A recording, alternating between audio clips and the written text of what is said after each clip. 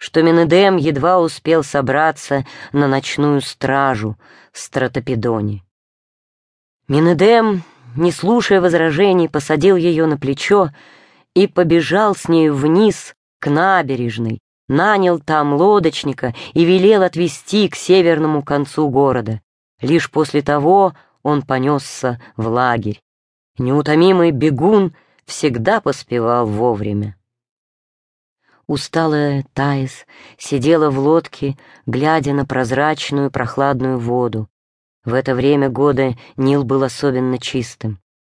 Может быть, грусть навеяли слова Менедема о предчувствии их близкой разлуки. Голос воина был глух и печален, когда он рассказал Таис о письме, полученном Иоситеем от царя Агиса, в котором тот призывал его назад, в Спарту. Приход македонского царя Александра в Египет и покорение им этой страны неизбежны. Бессмысленно кучке спартанцев сопротивляться победителю персов. Отпадала и надобность в дальнейшем пребывании в Египте. Фараон — слуга жрецов, он отправился в Элефантину, а его казначей уже намекал Иоситею, что выплата денег скоро может прекратиться. Сатрап Дария тоже не давал никаких повелений. Страна сейчас в руках жрецов. «И ты должен уехать со своими?» — испугалась Таис. «Это неизбежно. Но как я могу расстаться с тобой?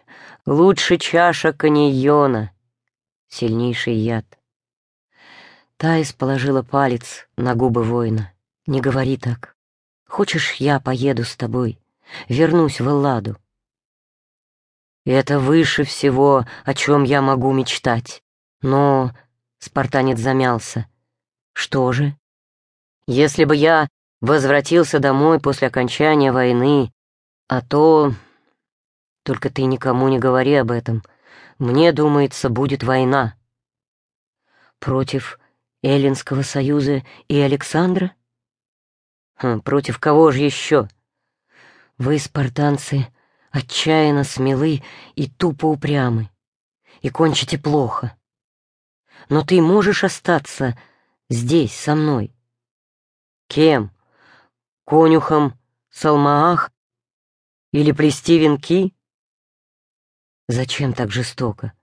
Подумаем, найдем выход. Есть еще время. Иоситей поплывет не скоро?» «Не раньше прихода Александра. Как жаль, что ты не можешь пойти к Александру». «А, ты понимаешь, да, будучи спартанцем, которых он не любит, ты знаешь, он даже отверг имя Спарты на трофеи». «Это преодолимо. Он мой друг». «Твой друг?» «Да, конечно же, я забыл про Птолемея, но я должен быть со своими и в славе, и в смерти одинаково». «Я понимаю, потому и не думаю, что ты пойдешь на службу к македонцам». Таис всю дорогу пыталась что-нибудь придумать для Менедема, но так ничего и не нашла. Наверное, от бессилия грусть все сильнее одолевала ее на коротком пути до дома. Как только Таис появилась среди персидских яблонь своего садика, Гесиона бросилась к ней с радостным воплем, и она обняла Фиванку как сестру.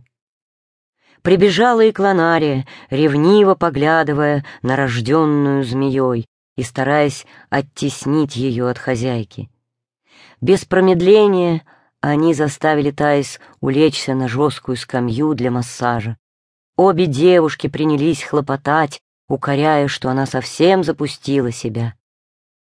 «Теперь придется возиться всю ночь, чтобы привести тело госпожи в должный вид», — говорила рабыня, умело орудуя бронзовыми щипчиками и губкой, смоченной настойкой корня брионии, уничтожающей волосы и восстанавливающей гладкость кожи.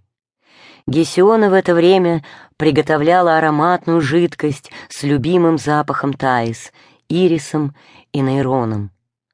Тонкоперистые листья нейрона с их острым запахом горьковатой свежести здесь, в Египте, можно было доставать в изобилии.